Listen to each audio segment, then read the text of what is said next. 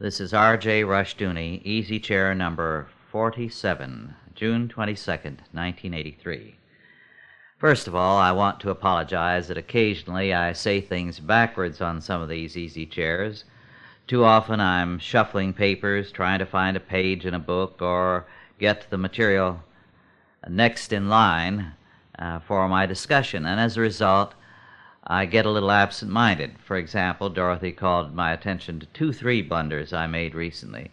Among other things, on, I think, Easy Chair number 45, I said Edward the Fourth of England was an heir to the throne of Spain. Well, it was France, of course. So you'll have to forgive me my frequent errors of that sort. I forgot where all I've been since I was last with you. I get so that the trips become a kind of blur. I'm gone so much. But I'll tell you very briefly about 2 days I spent this past weekend with a black church where I've had some previous fellowship with the men and tried to be of help to them, and have enjoyed knowing the men very well. They are outstanding men, both of them, pastors together of a small congregation in a city about 400 miles from here. Well, they have a facility that the city is trying to shut down. They have a Christian school, they have their own welfare program, they have a ministry to people throughout their area. They have a congregation that is about a third black, a third Mexican, and a third white.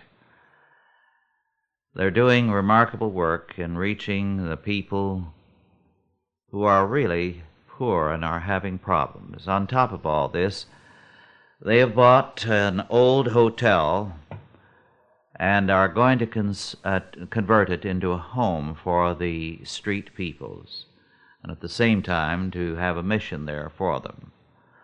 Well, of course, today cities are trying to zone rescue missions out of business, and how much more so the kind of work these people have, because while the facilities they have a tremendous potential if they could put some money into them, every time they get money, they put it into expanding their services and helping people. They go to wholesale food places to try to get broken or discarded or banged up packages and distribute these to the poor. They're doing a remarkable work. It was an interesting thing for me, too, because I took Dorothy along.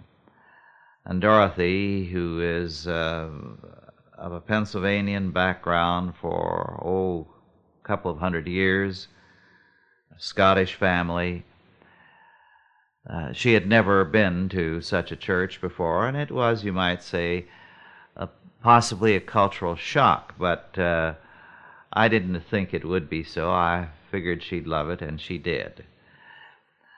As a matter of fact, she sat there deeply moved with in great happiness and with tears of joy in her eyes as she listened to those people praising God. It was for her a marvelous experience. And she told me after, as she thought of those people and the work they are doing, against the opposition of the city fathers who want to shut them down, she was reminded of a black woman she knew back in the 30s. This woman, in the course of her conversation, was full of praise for God. And at one point she burst out, looking upward to God. She said, "You saved me, Lord, and you'll never hear the end of it." I think that's marvelous. I wish we had more people like that in the general population. But you'd think most Christians had no gratitude to God for their salvation. Because go to almost any church in the country and you think you walked into the congregation of the Holy Lemon Suckers. They are the sourest people imaginable. They've got everything. You look at the cars parked in the parking lot, you look at the clothes they have on, and you wonder, why in the world are these people so sour? There's no gratitude in them. They bellyache about everything. They turn the minister's life into hell. As a matter of fact, I know one successful pastor who has had nothing but grief from the people despite all the success of his ministry. There's always a group of chronic complainers, and it is literally killing him. What he has is another congregation of holy lemon suckers. Now take a good look at yourself. Do you belong to the lemon suckers church? How much is there of the lemon sucker in you? Is there anything remotely like that black woman of the 30s that Dorothy knew, who said, "You saved me, Lord, and you'll never hear the end of it"? Has God ever heard anything of gratitude from you? Well, that was a little sermon.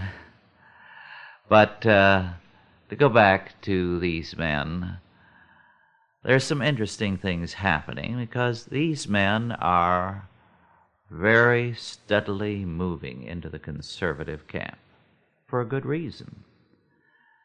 I'm not saying they're moving into the Republican camp or the Democratic camp. They're moving into the conservative camp as Christian conservatives. And the reason is this: all they ever see of the federal or the state or the county or city government is a big deal over helping poor people, which means, as far as they're concerned, that another la-di-da suite of offices has been set up with somebody from a minority group to get a cushy salary and to study people and to do next to nothing. And they've had it. They have no respect for these people. I know that one of our Chalcedon men is helping this particular congregation with their legal problems. He has had an attorney offer his services voluntarily to help them, and the attorney is really distressed. They're wonderful people, he says, but they don't do anything right. They never follow his recommendations. And that's understandable because they've got only so much money and they're not going to waste their time fighting with the city fathers. They've got their father's business to do, and so they do it. And as far as they're concerned, the civil authorities are a roadblock, which unhappily is the truth. There was an article, by the way, that touched on a slightly related issue. Recently, a study was made of the Latin Americans in this country and their voting patterns. The Democrats have thought they had them in their pocket. I think they've had them largely because the Republicans never bothered with them. They're not our kind of people, you know. Well, it turns out the Latin voters are very militantly anti-communist. And neither party has done anything to capitalize on that. Look for trouble in the future, because those people are going to get fed up with the kind of politics they have been getting. Well, it was a very interesting time. I enjoyed it immensely. It left both Dorothy and I feeling very, very good. We were among Christians who were joyful and grateful. And God knows they didn't have that very much to be grateful about. But in their praise service, they were thanking God for all the good gifts He was showering upon them. I think if most people in this country had such few gifts, they would be ready to blow their brains out. So it was a marvelous and a joyful experience. I told them that I felt that I had been blessed by being there, and I meant every word of it. Well, now on to something else. The current Reader's Digest for June 1983 has a condensation of Barron's book on the KGB. The title of the condensation is The Spy Who Knew Too Much. Probably a number of you have read it. I mention that because usually the condensations done by the Reader's Digest are good. Very often an article is improved by their working on it. However, this condensation, I'm glad they retitled because it does not represent the book. The book by John Barron, entitled KGB Today, The Hidden Hand, published for 1995 in 1983 by the Reader's Digest Association, or the Reader's Digest Press, is a remarkable work of some 489 pages and intensely interesting. I do believe that it is an excellent picture of what is happening today, of the nature of the KGB, of the kind of men who are running it, and so on.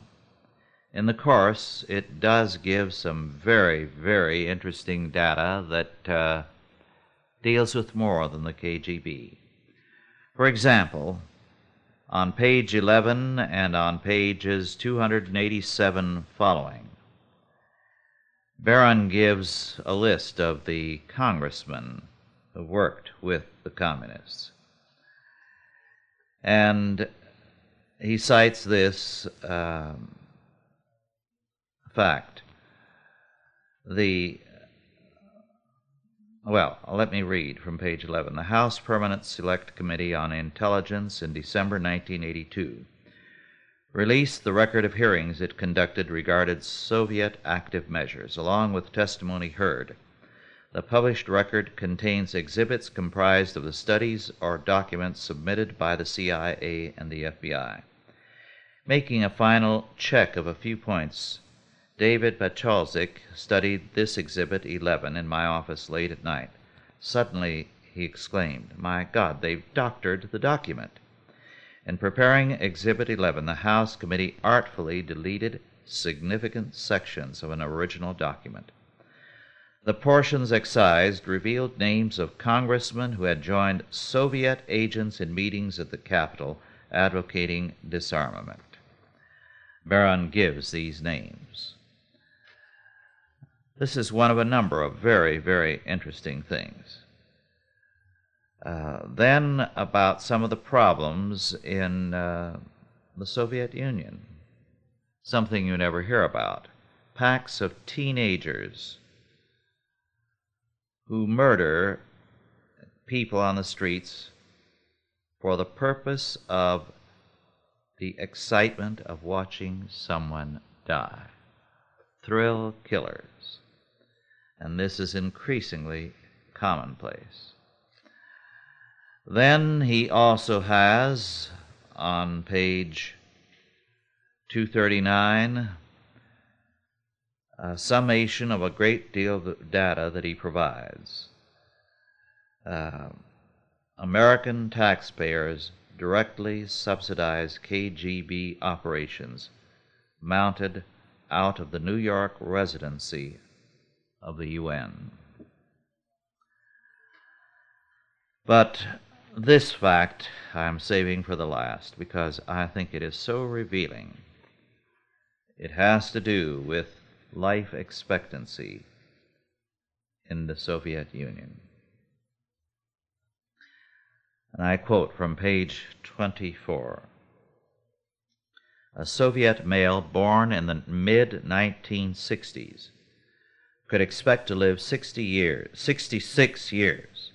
Jeffrey Baldwin of the U.S. Census Bureau's Foreign Demographic Analysis Branch deduces that by 1980, the year true communism was due, the life expectancy of a newborn Soviet male had slipped to 62 years.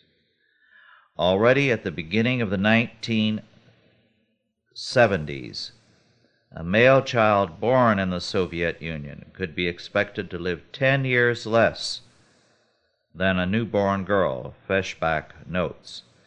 Now the difference is 11.6 years. No other developed country has such a gap. The unprecedented increase in infant mortality and decrease in life expectancy results in part from the inadequacies of the Soviet medical system, and so on. But the fact is, it has to do with more than the medical system. It's always been bad. Life simply is not worth living in the Soviet Union for an increasingly larger number of people. And the result is their life expectancy is decreasing. Now on to something else of very great importance. As most of you know, one of our staff members, who lives just down the road here, Otto Scott, has written The Secret Six, which is a study of John Brown and the abolitionist movement. The point that Otto Scott makes in this book is that John Brown was not a patriotic man nor a real Christian saint. He was a hired killer, a professional killer. Behind him was the Secret Six, some wealthy Unitarians who were abolitionists and who wanted to provoke war. This thesis is very powerfully set forth and very, very carefully documented by Otto Scott, who deals not only with the top six, the moneyed men, but with the intellectuals on the lower echelons, men like Emerson. Now we have a very interesting thing. Remember, the Secret Six were Unitarians. There was a close connection between Unitarianism and revolution, Unitarianism and abolition. Well, in the South, secession was the Unitarian cause. Secession was first developed as a political thesis by Calhoun, a Unitarian. It was very unpopular with all Orthodox Christians for a long time, simply because it was regarded as a Unitarian and a lawless doctrine. Unhappily, in 1860, there had been a decline in the faith in both the North and the South. So religiously, both the North and the South were at a very low ebb. As a consequence, the Unitarians, with their intense faith, did tend to dominate the scene, even though they were a minority. Now, remember, Unitarianism in the North meant abolition. In the South, secession. In both places, revolution. Well, a book was published a few years ago, no longer available, but only recently did I become aware of it. The title is Toward a Patriarchal Republic, The Secession of Georgia by Michael P. Johnson, published by Louisiana State University Press, Baton Rouge, in 1977. This book, of course, does not go into the broad sweep of things as Otto Scott does, because Otto deals with the philosophical and the religious background. He deals with the specifics of the plan, the attempt to create war, the reaction of the press to it, and so on. What Johnson, who by the way is a Southerner, although currently teaching in California, what Johnson has done is to look at what happened in Georgia after the election of Lincoln. The convention that was held, the voting for the convention, and the decision of the convention to secede from the Union. The point he makes very tellingly is this, and he does not go into the religious issues at all. The secessionists did not command Georgia. They knew they did not. As a result, they had to wage a planned campaign in the media and across the state to intimidate all the pro-Union men. Now remember, the majority of voters in Georgia were not slave owners. They did not like slavery. Outside of South Carolina, the majority of Southerners were anti-slavery. It was feared, therefore, that in state after state outside of South Carolina, the sentiment would be pro-Union. But these people were determined that it would not be. The result was intimidation. They made threats and they carried out threats. And in some areas it meant such things as tarring and feathering people, literally.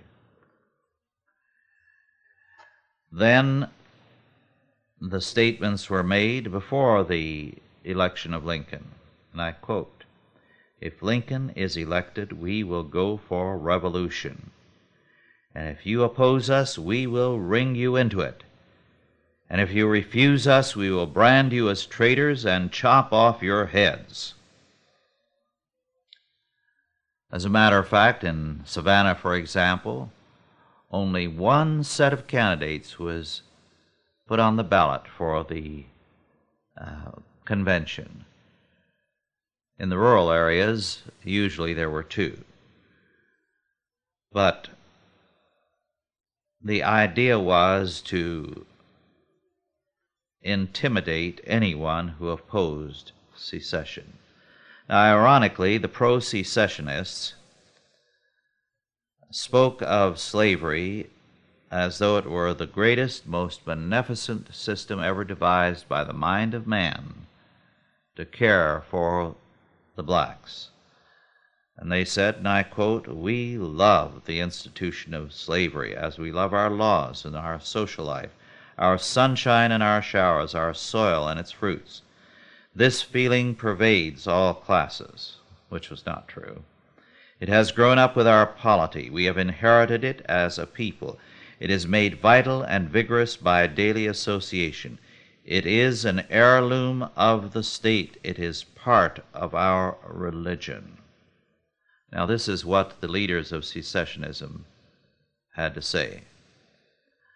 At the same time, they praised slavery so highly, they also said that they would have to leave the Union because to stay in the Union meant submission. And I'm quoting, "Submission is slavery, and slavery is worse than death."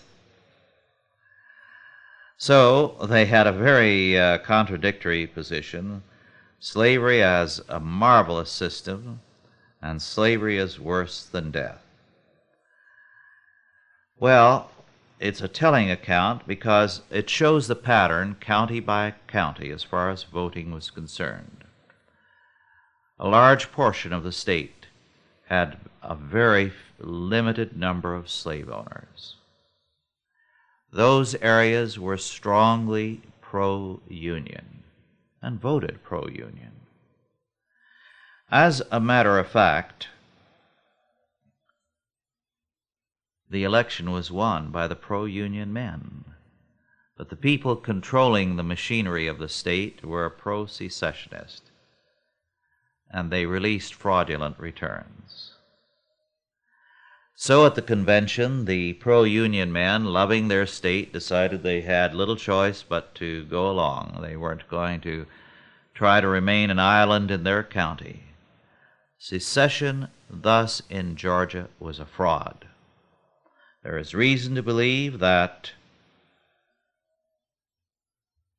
the same was true in almost every other state. Johnson makes this comment, which I think is very telling.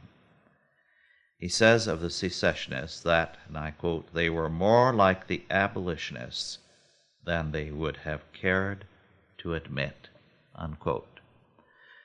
What Johnson does not at all go into is the fact that they were like the abolitionists. They were both Unitarians. They were distrustful of the small white farmer who disliked slavery, disliked slave owners, and was pro-union because he was afraid of the control by these slave owners. They had reason to be, because some of the leaders in Georgia called for a constitutional monarchy. It is interesting, too, that these people were men given to a Hegelian point of view. This is never discussed by Johnson, but he does call attention to the fact that the pro-union men, by and large, believed in the basic harmony of interests rather than the conflict of interests, as the secessionists and the abolitionists believe. This means they were, of course, Hegelians. They believed in thesis, antithesis, leading to synthesis, which immediately led to conflict all over again. Perpetual war for perpetual peace. Another very interesting fact is that having created a secessionist state, they immediately voted not to allow the slave trade to resume. Now, this is a very interesting point, and they spelled out their hostility to the idea of more slaves being brought from Africa. The real reason was that it would mean a lot of cheap slaves again. And cheap slaves would mean that any poor white farmer could be as rich as they were and have as many slaves. And the Southern aristocracy was determined to remain an aristocracy, and the idea of more slaves being brought into the country was anathema to them, because they didn't want the poor white farmer to improve in his social status. It's quite a telling book, very interesting, coming from someone who lived in an area of the old Confederacy. There were those who opposed the whole thing. I quote from page 68, "Voters in low slaveholding areas ignored the advice of the Democratic leaders they had followed for years, nearly all of whom were fire eaters. They remained skeptical that the protection of slavery was of primary importance to them. Perhaps most interesting of all, they shrugged off secessionist warnings of the racial mixture and bloody servile insurrection that failure to secede would entail. To Governor Brown's charge that it is the design of the North as a general thing to put the people of the South on an equality with the Negro, the Virginian," this was one of them writing under the name of the Virginian, "responded in terms that voters in low slaveholding countries might well have agreed with.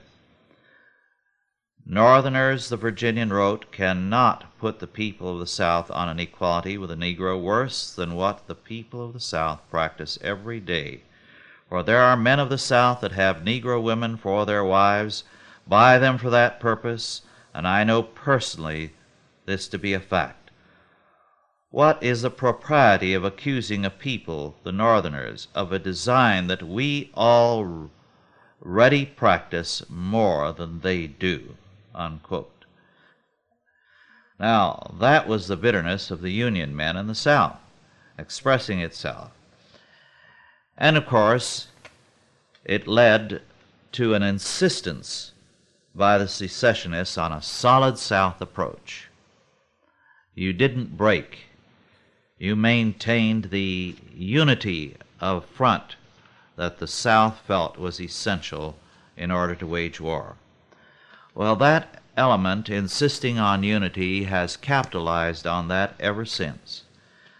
I think the freedom of the South is really ahead of us. The more the solid South breaks up, the more that influence of the element that led to secessionism will be broken. That element in its northern wing is still in power.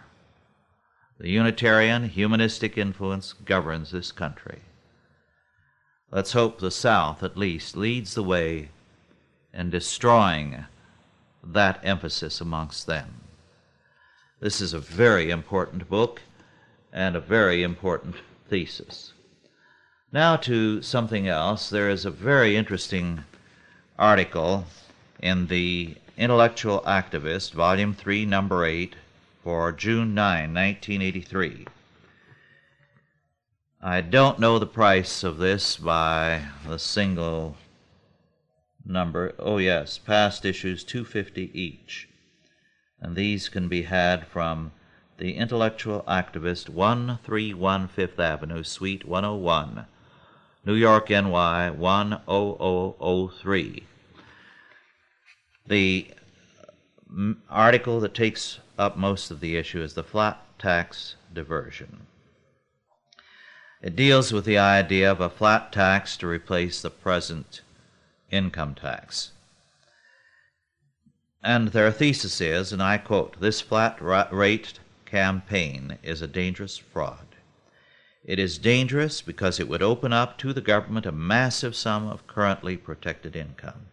It would give the IRS access potentially to about 60% more income. Some $275 billion goes uncollected now in taxes because of various deductions, in return for a promise to reduce rates. Tax deductions are havens from the coercive taxing power of the state, monetary sanctuaries legally off limits to the IRS.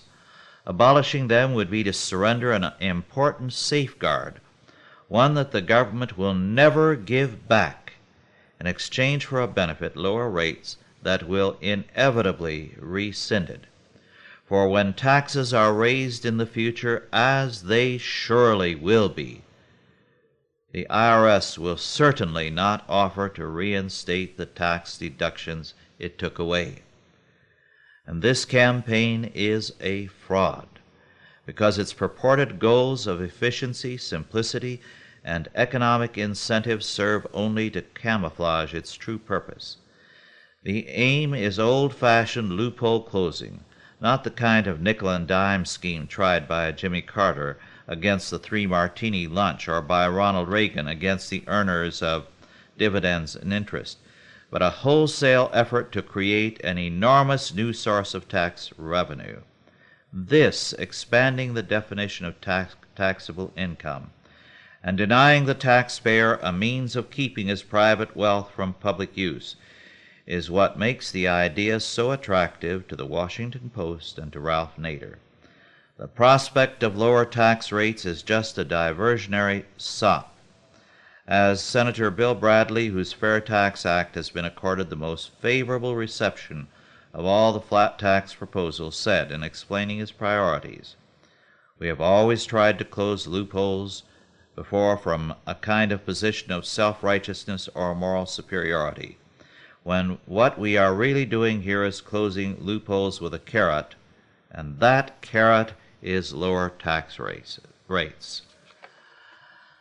The article goes on with a great deal more, pointing out that if it's passed, there's nothing to prevent next year a 10 or 15% flat tax being raised to 20 and then to 25 and so on. Nothing is going to be done by the flat taxers to end deficits or to cut spending. Switching, the article goes on to say, to a single rate tax would require the lower brackets to suffer a tax increase, an intolerable increase given today's high tax levels. While it is true that under the graduated tax, above-average income earners pay far too much, the overriding problem is that today everyone pays too much. By raising some people's taxes even more, the flat tax just substitutes one injustice for another. A flat tax is appropriate only when it would raise no one's taxes. And that can happen only if there is a significant contraction in the size of government, that is, a cut in spending and in total taxes. A flat rate in the context of sharply reduced tax revenues would apportion taxes more justly and would benefit all taxpayers, with some merely enjoying a smaller cut than others. Outside that context, it is unjustifiably premature. But to call for a flat tax now is a fatal diversion, drawing attention away from its absolute precondition, a radically smaller government. The point is well taken. As long as you have big government, taxes are only going to go up. And the more power you give them in taxing, the more those taxes are going to go up. As a result, the flat tax will do a great deal of damage to all of us. There are a number of good items, as usual, in the Intellectual Digest. Intellectual Activist. A couple of them before I proceed. The Reagan administration's attempt to curtail the taxpayer-funded activism of the Legal Services Corporation has been under attack by the American Civil Liberties Union. The White House wants, for example, to forbid LCS lawyers from effecting the passage of laws by lobbying legislatures on behalf of their clients. But the ACLU, in its May newsletter, insists that any attempt to keep this government poverty agency from using public funds to influence legislators is a major governmental intrusion into the lawyer-client relationship. This, on criminals and injustice. The average defendant in Manhattan criminal court, according to District Attorney Robert Morgenthau, has 7 prior arrests. And 29% of defendants have outstanding cases pending at the time of arrest. So much for justice in our courts. Well, a number of other things I'd like to call attention to. I'd like to read this letter from one of you, from Phil Spielman. And he says, "Dear Rush, I just saw something on TV last night that set me to thinking about why it is that the Western intellectual takes such a hostile position towards his own country. Just recently, activist communist Angela Davis addressed the local high school graduates with the enjoiner to become involved, that is, in feminism, fighting sexism, Reagan, El Salvador, etc. So many times I have been a part of a group of one kind or another where some dominant egghead always has to let everyone know his opinions, and they are always hateful. Some stinging incitement, some scathing denunciation, some biting mockery made of a cause usually no one is really concerned about. Often I wonder, who really cares what he thinks? Centered here in Transland, that's Berkeley, as I am, I can always go down to the Big U whenever I want and find someone to engage me in as shallow or deep a conversation about any ism I might choose. So why the general need to broadcast the seeds of resentment to captive audiences? Answer, there is no real need. There is only a need to be exalted and worshipped as someone important. And in a free society with its free markets to measure one's worth, the worthless egoist yearns for prison, for a closed, dead system, where he stands a chance of affecting everyone else, whether they like it or not. I have long insisted that the famous Descartes axiom has been mistranslated. It should read, I stink, therefore I am. With a totality planned out by the central committees, the radical would have a great response from society. Last night's program was an interview of some Russian writers who had immigrated to the U.S. The most revealing remarks were made by one man who said, and I'm sorry I didn't get the name, I miss the KGB. They were the first ones to read my manuscripts. I was a writer. I felt important. I felt like a real person in Russia. I feel like a victim in democracy, for I am free but have no security. I am lost. Only a reformation will save us. Sincerely, Phil. Well, thank you, Phil. That says it all. Of course, a lot of the people who do come out of the Soviet Union are horrified by supermarkets. They feel they are so wasteful. They feel that there shouldn't be anything there but a shortage to keep things from being too plentiful. Well, I have several other things here. I'd like to call attention very briefly to a new book just published for $5.95 by Crossway Books. And Crossway Books is in Westchester, Illinois, 60153. The title, Book Burning by Cal Thomas, deals with the liberals' suppression of books and ideas that they disapprove of, all the while screaming that we Christians are book burners and censors. It's a devastating analysis dealing with the very present situation.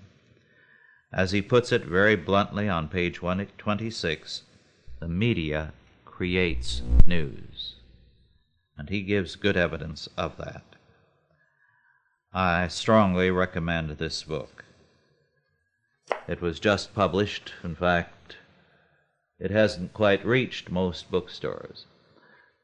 Well, now on to something in a very, very light vein, because I'm not going to get started with a couple of other things. In fact, I've got a couple of things in a light vein, but this I'll read first. And it's an article in the Farm Journal for April 1983, entitled, Women Like This Give Farm Wives a Bad Image. I quote, Shortly before they were married, Dad asked Mom if she knew what a countershaft drive belt guard was. Mom replied that she didn't. It almost broke their engagement. And it has been regretted ever since. Not the marriage, the fact that for over 2 decades, Mom has been unable to bring home the right spare part for broken machinery. They were married in June 1959. In July, Dad sent Mom to town for a replacement. Her encounter with a serviceman went something like this. Mom laid down the broken part. The man behind the counter said, What's it from, ma'am? The tractor. Which tractor, ma'am? My husband's. Does he think she thought I go around taking parts off other men's tractors? Ma'am, I need to know what kind of a tractor. Mom thought, why do I get all the dizzy ones? A John Deere tractor, isn't it obvious? Would I bring a broken farm-all part to a John Deere shop? Why do I get all the ignorant ones? No, ma'am. What size tractor? Size? Oh, I suppose it's maybe 6 feet high, no more than 6.5. Lady, is it a 730, an 830, an R, a D, or what? So it's lady now. Whatever happened to ma'am? I'm afraid that I don't know offhand. Maybe if you tell me the choices again. Most kids look forward to getting their driver's license. We dreaded it. It meant we'd be sent out for parts. Take my sister Cheryl. Last year on July the 1st, Cheryl got her license. On July 2, the next day, Dad sent her 30 miles to get drive belts for the combine. She returned empty-handed. When asked why, she replied, they wanted $183 for 2 belts. I told them I wouldn't pay that much. They couldn't sell them to me for half price, which is still outrageous, or keep them until the ocean evaporates. Dad, how long do you think it would take the ocean to evaporate? 4 years ago, there was a memorable confrontation between my older sister, Kaylin, and the parts man. Kaylin strode into the shop, placed a broken needle on the counter, and said, "I need this needle for our new Holland Hayliner 277 baler." "Sorry, miss, we don't carry the part you want." "What do you mean?" Kaylin snapped. Just look at this," she demanded, thrusting her outstretched hand in front of the man's face. "See my fingernails? I broke these 3 helping Dad get this thing off the baler. I'll have chewed the remaining nails off by the time I get home, worrying whether or not I got the right part. And you stand there and tell me that you don't have it." "I'm afraid we don't, miss." "Well, suppose you just tell me why you don't. This is the Heston dealership. New Holland is down the road." You don't outgrow the spare parts syndrome. Last summer, Mom answered the phone. It was Grandma. "Marilyn," she said desperately, "you've got to help me. Your father wants me to go to town for a part for the tractor. You go for me." "Sorry, lady," Mom said. "You must have got the wrong number." "Marilyn, I know that's you. Don't hang up on me. This is your mother. I want you to go to town and get this part for your father." "I can't, Mother. I've got to unclog a drain or something. Mother, I'm 44 years old and can make my own decisions. I'm not going to town for that part." Grandma started crying. "You don't love me," she said. "Of course I love you. You know that. Now stop crying." "I can't. You'd cry too if your husband was going to beat you for bringing home the wrong part." "You and Dad have been married for 46 years. He's never laid a hand on you in all that time. He's not going to start now." Grandma cried louder. "It's not enough that you don't love me and won't obey me," she wailed. "Now you're calling me a liar. What kind of a daughter are you?" "Mother, I'm going to hang up." The crying stopped. "I'll pay you $20, Grandma said. "50, Mom bargained. "I'd consider 30. 40, Mom said. 30, and I'll let you come over for Christmas dinner with the rest of the kids this year." "Mother, you drive a hard bargain. I'll do it." As soon as she hung up, Mom called Kaylin into the room. "Kaylin," she said, "I want you to go to town for me and get a spare part for the tractor. I'll pay you $10. One day at the Massey Ferguson dealers, we ran into a one-of-a-kind woman customer. She looked like a model for Norman Rockwell's World War II painting of Rosie the Riveter. She plunked down a pulley on a counter and said, "I need the bearing that fits in this. It's a rear straw chopper pulley on a 1972 Massey 410 diesel combine with a serial number 452-8574-7473. Mom glared at her. "It's women like that," she hissed, "that give farm wives a bad image. I don't know why she can't stay home and grow vegetables and flowers, clean house, and watch soap operas." The serviceman brought the lady's part up to her. "Next," he said. "Here," Mom said, gently laying a sprocket on the counter. "What's it from, ma'am?" "The combine." "Which combine, ma'am?" "My husband's combine."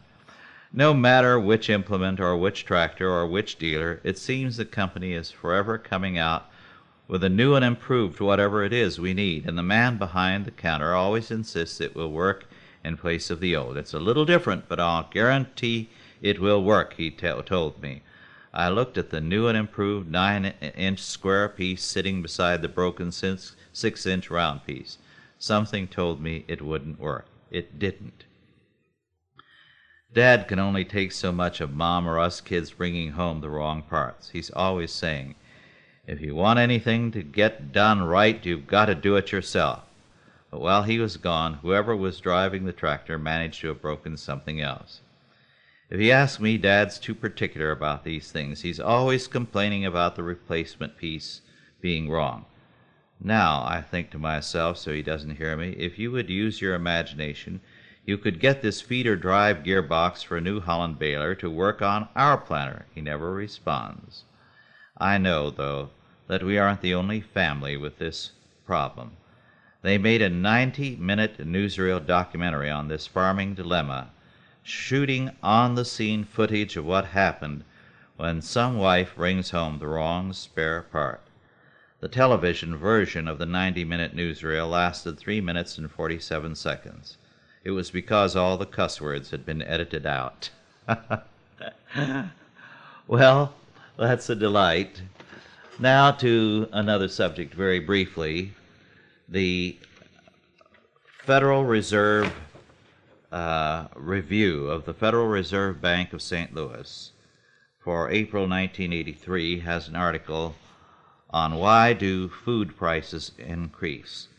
And the point of this article, which is a long and rather technical one, is simply that if you want to know what happens to food prices, it's simply inflation. Food prices are the best index to inflation that you can find, and they tell you what's happening better than the papers do. So, as I've told housewives over the years, if you want to know what's happening inflation-wise, the best thing to do is to keep a record of what you pay for staples at the grocery store, and you will see year by year what has happened. As the author concludes, relating money growth to food prices appears to offer a better explanation of what actually produced the food price increases during the 1970s and what is likely to do the same in the 1980s. So that's a definitely worthwhile thing for you to examine.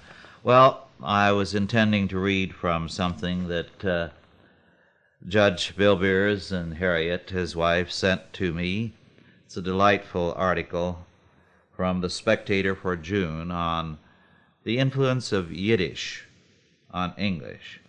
And it is surprising how much Yiddish has slipped into English.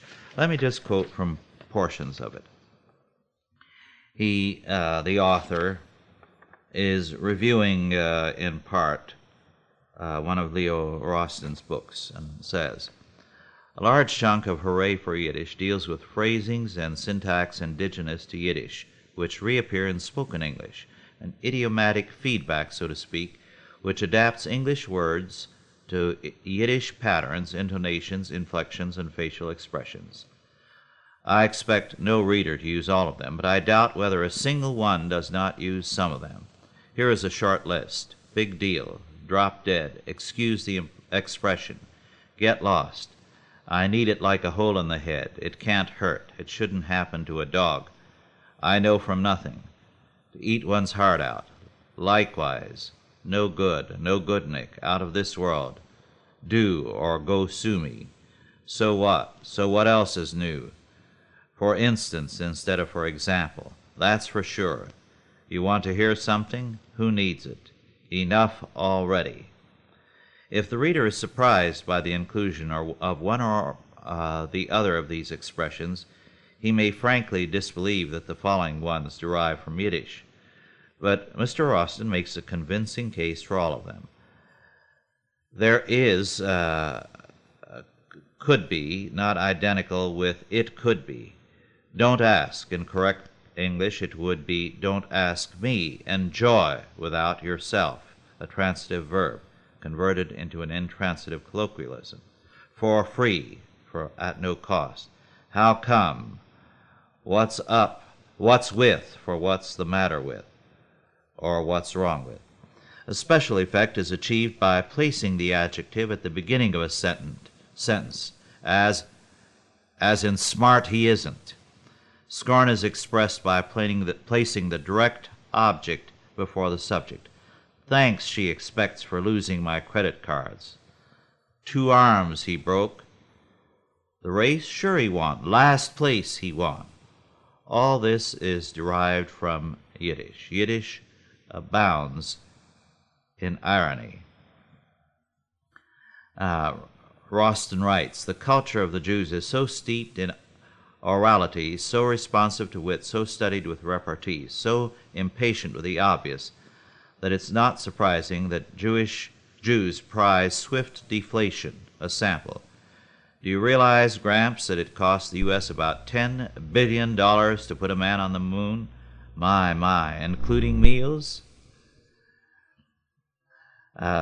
which leads us to Rostand's use of jokes to illustrate the use of certain words. He warns, and before you growl, I read that one before, let me say, so what? Do you stop a pianist who is playing Chopin because you heard that piece before? Jewish culture, he argues, is a joke-making culture. He asks, is Turkish, is Portuguese? Occasionally, the apropos is a bit far-fetched, as in this sample of the English use of from instead of. To celebrate his mother's birthday, the son sends a bottle of champagne and a jar of caviar. She calls him, oh, thank you, Seymour, for the fine present. You liked it? The ginger angel I love, darling, but those huckleberries tasted from herring. Or this one on the use of oi. A mother calls her daughter. So how are you? Terrible, Mom. My back is killing me. The children are acting like wild Indians. The house is a mess, and to top it off, I have 6 guests for dinner. Stop, darling. I'm coming right over. I'll feed the children, clean up, and do the cooking. Oh, Mama, you angel. How's Papa? Papa? Are you crazy? Papa died 9 years ago. Pause. What number are you calling? Alton 64491. This is Alton 64494. Oi, I dialed the wrong number. Wait, please, the girl wailed. Does that mean you're not coming over? I know I've reached the number of words my editor allowed me, but I would feel remiss if I didn't give a small sampling of the non sequiturs and repartees Rostand cited, so characteristic of Yiddish humor. Here they go, stripped of the essentials, to the essentials. A young boy tells his father that a bearded sage has wished him to live to be 121. The father explains that Moses lived until 120. But why did the sage say 121? Maybe he didn't want you to die suddenly. Another one. Did you hear the story about the 2 Jews who... Stop. Why always 2 Jews? Wouldn't it be just as funny if it was about 2 Irishmen or 2 Zulus? Okay, 2 Zulus meet. Says one, when is your son going to be bar mitzvah? So the second Zulu says, forget it. Or this one, the owner of 3 haberdasheries returns from a vacation in Europe. The climax, he tells, was my audience with the Pope. The Pope? What kind of a man is he? A 44 portly. Well, thanks, Bill and Harriet. Our time is up, and I'll be with you again in 2 weeks, and I have some other things here that I intended to get to this time that are still left over from last time, but I'll get around to them eventually. Thank you, and God bless you, and we'll be together in 2 weeks, Lord willing.